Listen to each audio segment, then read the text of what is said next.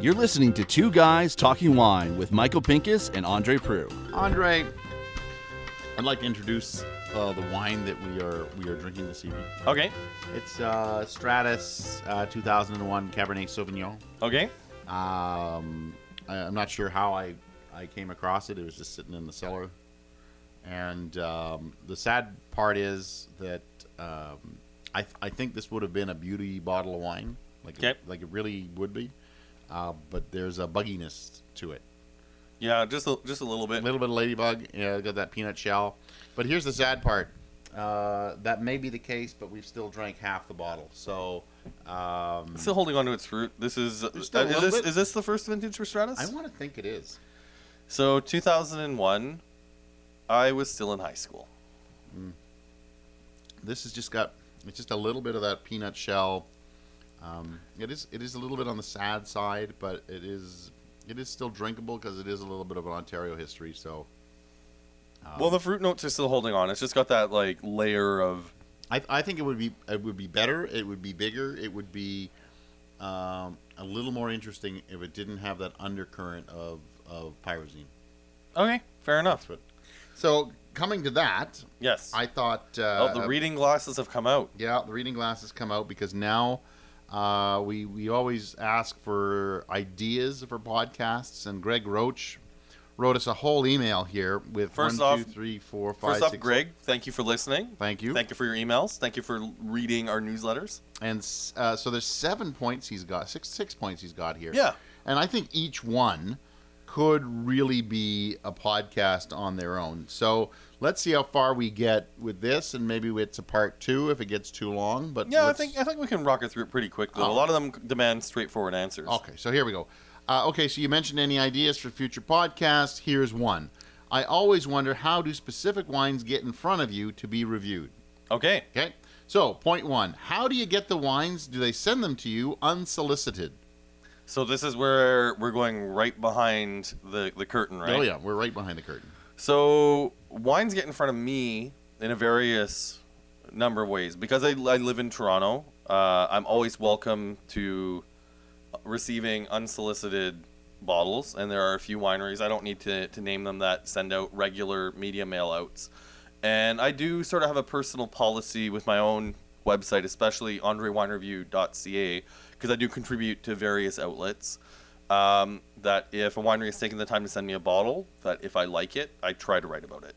So, yeah, I do the same thing. Unsolicited stuff, you don't necessarily get a review, but I definitely do try it. Yep. I try to do an Instagram post, because I do them in larger tastings. I don't know how you do them as far as tastings go. Yep. But I do them in batches of, let's say, 2 cases worth, let's say 24 wines. Yep. And then I'll post a picture of these are the wines I tried, and I usually bring the top 5 up to the 4, and you can kind of see the rest of them in the back, and then whatever I like will sooner or later end up in the on the website. I try to visit as many wineries in Niagara as possible, and I do know that it is something that will be addressed later on in the email. I do have some favorites that I visit from time to time, but the favorites that I visit have nothing to do with the journalism as much as they do with the fact that they're consistently making good wines, and I'm excited to get there.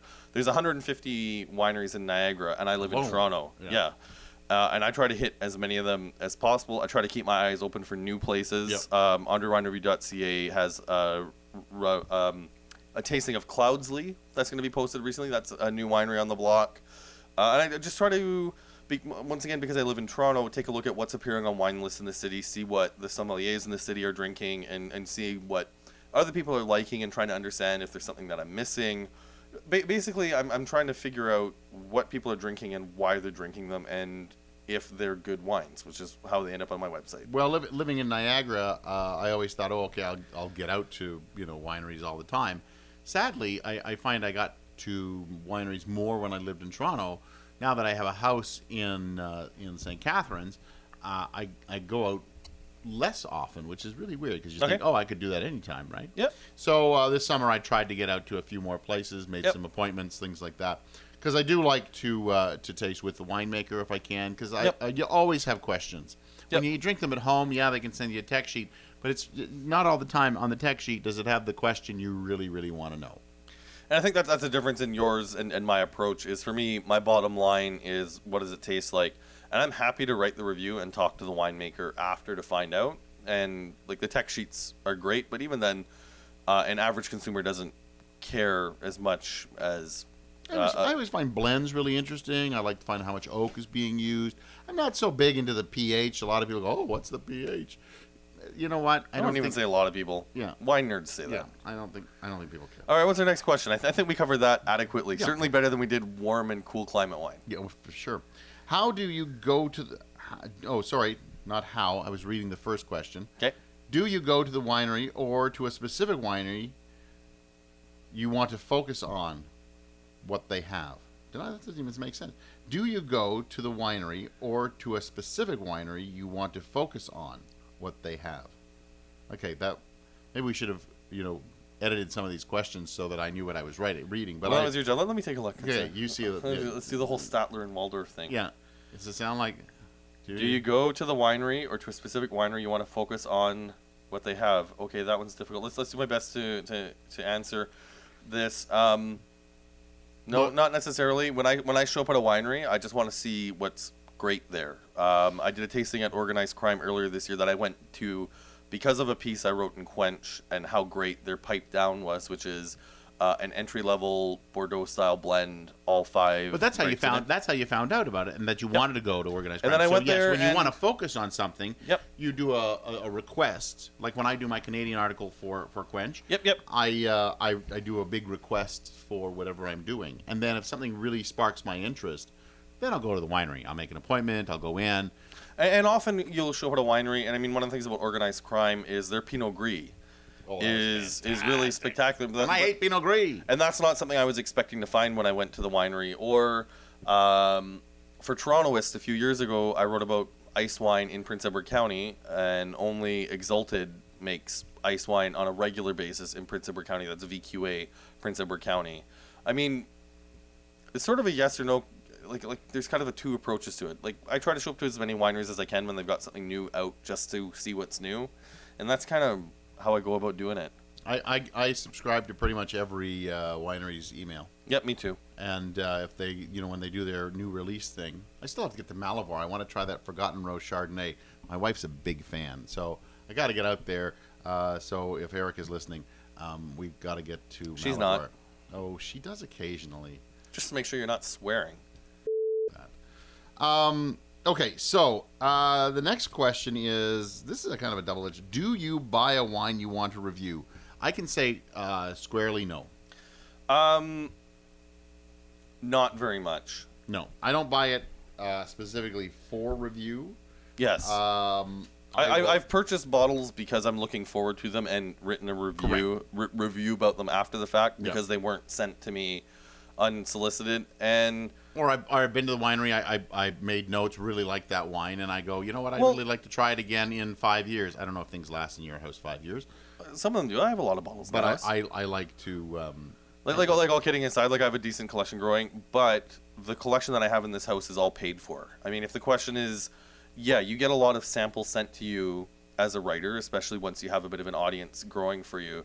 But when you're tasting for review, you have a very different approach than when you're just drinking a bottle of wine for enjoyment. Yeah. And all wines that get sent to me don't get shoved into the cellar for later. It gets reviewed. I actually have a special section within my house. And I know it sounds like we're sort of justifying getting the free bottles, but no, that's the case. Like once you start getting things sent to you, and especially the Ontario wine industry, you really understand that the people who are running these places, these wineries, are for the most part small business owners. And for them to send you a bottle, they're paying postage. Yep. They're paying postage to get it to Toronto. The cost of a bottle, like that's a bottle that they're not able to sell anymore. Right. And the hope is when someone reads your website that they're going to want to buy that wine. So what do you do with the rest of the bottle? Usually. With the rest of the bottle after I'm done reviewing it? If it's a good bottle, I'll enjoy it. Yeah. Absolutely, I'll enjoy it. If I'm opening several bottles at once, wine goes down the sink. Yeah, I hate to admit there's rummies on Yonge Street that are probably crying as I pour wine down the sink. But I know that I save a couple for dinner that night that I think are going to be interesting, and Eric and I we'll share them. Yep. And she usually has a say. I usually taste in my office, and I'll run one upstairs and I'll say, "What do you think of this?" And she'll go, "That's interesting. That is not." So anything she thinks is interesting, because I taste at cellar temperature, I'll throw it in the fridge, and if it's a white, we'll have it for dinner or whatever like that. I know any sparkling wine we taste together because she's kind of a slut for sparkling wine. I'm speechless. Thank you. Okay, anyways, what's the next question? Why do some wines seem to pop up more than others in your reviews, and some not at all? That's a good question, I think. That is a good question. Once again, living in Toronto, it's access to product. If a winery takes the time to send me something, it's easier for me to get it in my glass and onto pen and paper if the bottle comes to me. I do spend a lot of time in Niagara. I'm down there at least once a month. In the summer months, sometimes twice a month. And it just takes a lot of time to get to every winery. But, I mean, out of the 150 wineries in Niagara, there's definitely a top percentile. Let's just say a top 10 percentile. There's a bottom 10 percentile where, let's just face it, wines aren't that great. And then there's the 80 percentile in the middle. Yeah, there's that medium range. And in those medium range ones, it can be really hit or miss. And when your time is valuable, like if it's only 20 visits a year that I'm down to Niagara, I need to make sure that I'm focusing on wineries that are producing consistently good product. So I think your approach is a little different when you write. You write a whole write-up on one winery and their wines. Correct? Yeah, I do that from time to time. Yeah. I do kind of individual reviews as well, especially every Friday I post 2 wines that are in vintages from Ontario. Okay. So my approach is, obviously, I do a newsletter, and every 2 weeks I'll review another 6 wines in each newsletter. Yep. So that's 12 a month. So and those are usually anything that get really high scores, and then the rest of it every 3 months or so, I post a larger post of a massive amount of wines. It seems massive. It's probably like 30, 40, 50 bottles of wine. Yep. That did not make the newsletter. And the reason that certain wineries do is because certain wineries, when you taste through their portfolio, they merit those scores where other wineries don't merit the higher scores. It also comes down to the fact that when you're talking about a winery like Peller or Trius or Vineland or Chateau des Charmes, these are wineries that pop up, but not just a lot of or Cave Spring. I'm trying not to single anyone out in particular, but you're dealing with wineries that have very large portfolios. Correct. But not just very large portfolios that are consistently of a high quality. Yep. Where when you're talking about a winery like Organized Crime, you only have 7, 8, 9 wines to taste. You're talking about a winery like 16 Mile that I love writing about on my website, but they only have 2, 3, 4 wines a year to write about. And the same thing with, like, say, Back 10 Cellars, right? Yep. They don't have that much wine. Or a winery like Lighthall, which, if I were to write about their wines, would consistently get incredibly high scores, but by the time you get to the winery, they're often sold out, so it's not like they need the coverage on my website. Which is usually a piss off to me. It's by the time you get the thing out there, you're like, oh, it's sold out. So you're like, you send them a quick question like, I didn't get the price. How much was it? They go, it's sold out. Yep. You're like, well, look, I'm still going to write the review because I want you to at least have that. So, okay. Are there beefs you have with specific wineries or winemakers that no matter how good they might be, you'll never review their products? I can honestly say for myself, no. I can say no as well. I have beefs with certain organizations that we have here in Ontario who seem to like to blackball me a little bit. But I have no beefs with wineries. There are wineries that, as you said, there are some that rank in the top tier, and you're happy to go to them. The bottom tier, you're a little more hesitant to get to. Correct. I've always proposed something called the avoidance tour. Yep. Those one that basically it's you get together with a bunch of friends and you talk about, okay, which wineries do you think are in that bottom tier? Yep. And let's go. Maybe they've changed. I know a now defunct winery, Crown Bench, would have been in my bottom tier. They are no longer a winery, but they would have been in my bottom tier, and they would have been on my avoidance tour. Well, and it's an agricultural product. Things are different year in and year out, so it's definitely worth trying to and you and I try to visit as many places as we can. Clausen Chase is a winery, for example, I haven't visited in a few years, and this past year, the entire portfolio has completely turned around, and I'm happy to visit them again. Any bias, one way or another, for whatever reasons? Well, we've talked about our personal biases before, and the thing is, when we're writing about wine, you try to set the biases aside. And I know it's actually the nice thing about the fact that Michael and I worked together, because the podcast is really the only thing that we do in cooperation. Our websites still operate very much independently, and we taste most of our wines independently. But I know that from time to time, we will audit each other's scores. Yep. Because I'm a big fan of Chardonnay. If it says Chardonnay on the label, you want it on the table. But I'd like to think that I'm pretty critical of No, what you're Chardonnay is. Yeah, no, screw you, Michael. Not. You would bathe in anybody's Chardonnay. But That's go not on. true. But go That's on. not true. That's not Please. true. Okay, but anyways, this is being transparent about biases, right? You and I will hold each other to account. I actually straight up went to iCellars this summer to taste their Cabernet Sauvignon because you scored their Cab Sauv 5 stars. Yep. And the amount of time we've spent talking about scoring, and we're not getting into that because we shut the door on that. We're not talking about scores anymore. But it was a bias audit. I went to that winery to taste the wine just to see if your review cut the muster. Because if it didn't, man, I would have been ready to go after you. And you've raised eyebrows at me before about certain scores that I've done. So yeah, we have our personal biases that do leach its way into the writing, but Michael and I have done a pretty good job where we're sort of each other's fail-safes. Yeah, we check each other to make sure. And I know I'm going to be a little bit higher sometimes than you, and you know you're going to be a little bit higher than me. I have a bias for Gamay. Yep. If I see somebody's making it, like I immediately go, okay, I want to try it. Yep.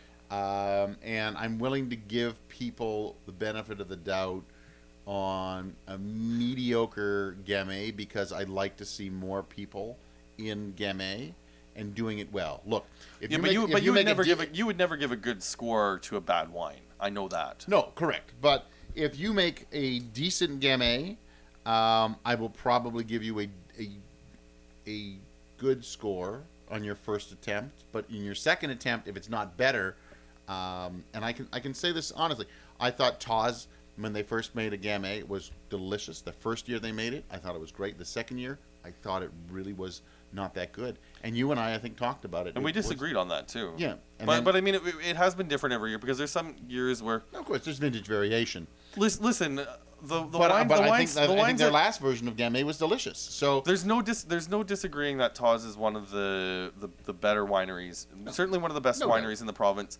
But I would say that their Gamay, unfortunately, is one of their most inconsistent wines. Correct, and I think that's the problem.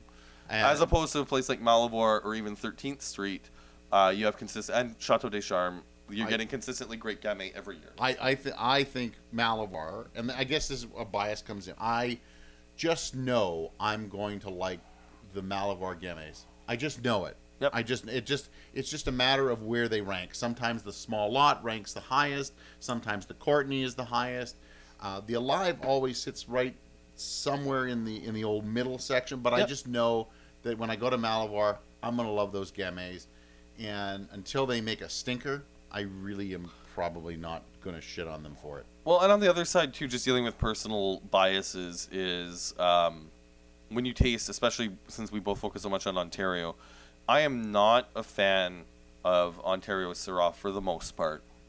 I love having a good bottle in the house. Casaba, Creekside, both doing amazing things with Syrah every vintage.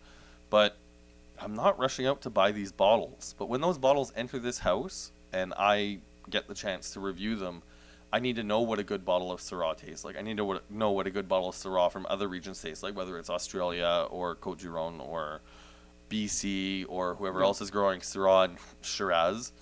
But it's not something that I'm rushing out to buy. That doesn't mean that I can't write about it or know what good Syrah tastes like. And I know that I know both of us are a big fan of, say, Derek Barnett. Yep. Okay, makes great wine, and I am just not a fan of his Syrah. I know that people love his Syrah; they go gaga for it. I'm never a big fan of it. I love his Franc. I think his Chardonnay. But you can understand why his Syrah is good. Correct. And why people like it. I get it. We know I that it's not. But it's not flawed winemaking. But it's # not my wine. Yep. So, and he's always the funny part is he's always after me to try to. You got to try it again. It's a year later. You got to try it again. And I'm like, I'm still not a fan, but all right, I'll try it again. Because you know what? We're both wine fans. Yep.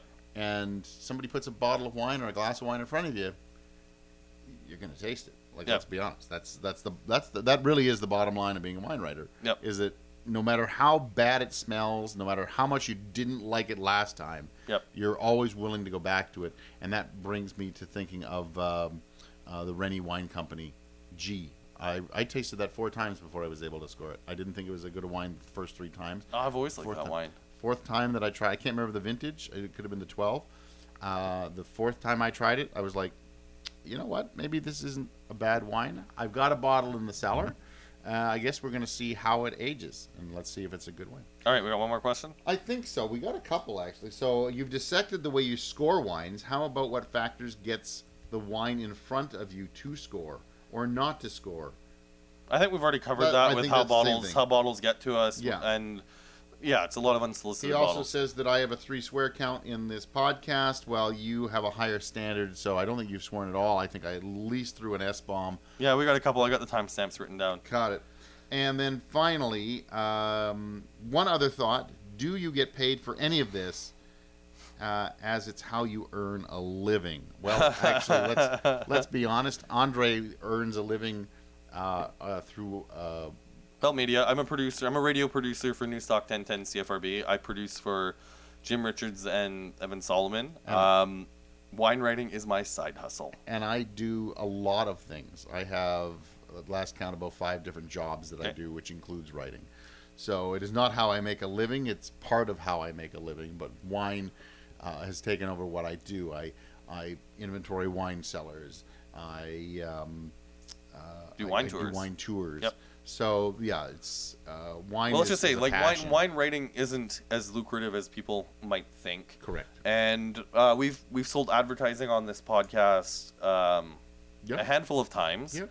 And I If mean, let's you're- face it, this podcast doesn't always sound squeaky clean in terms of audio quality, and that's straight up because we're working on a shoestring budget. This podcast breaks even.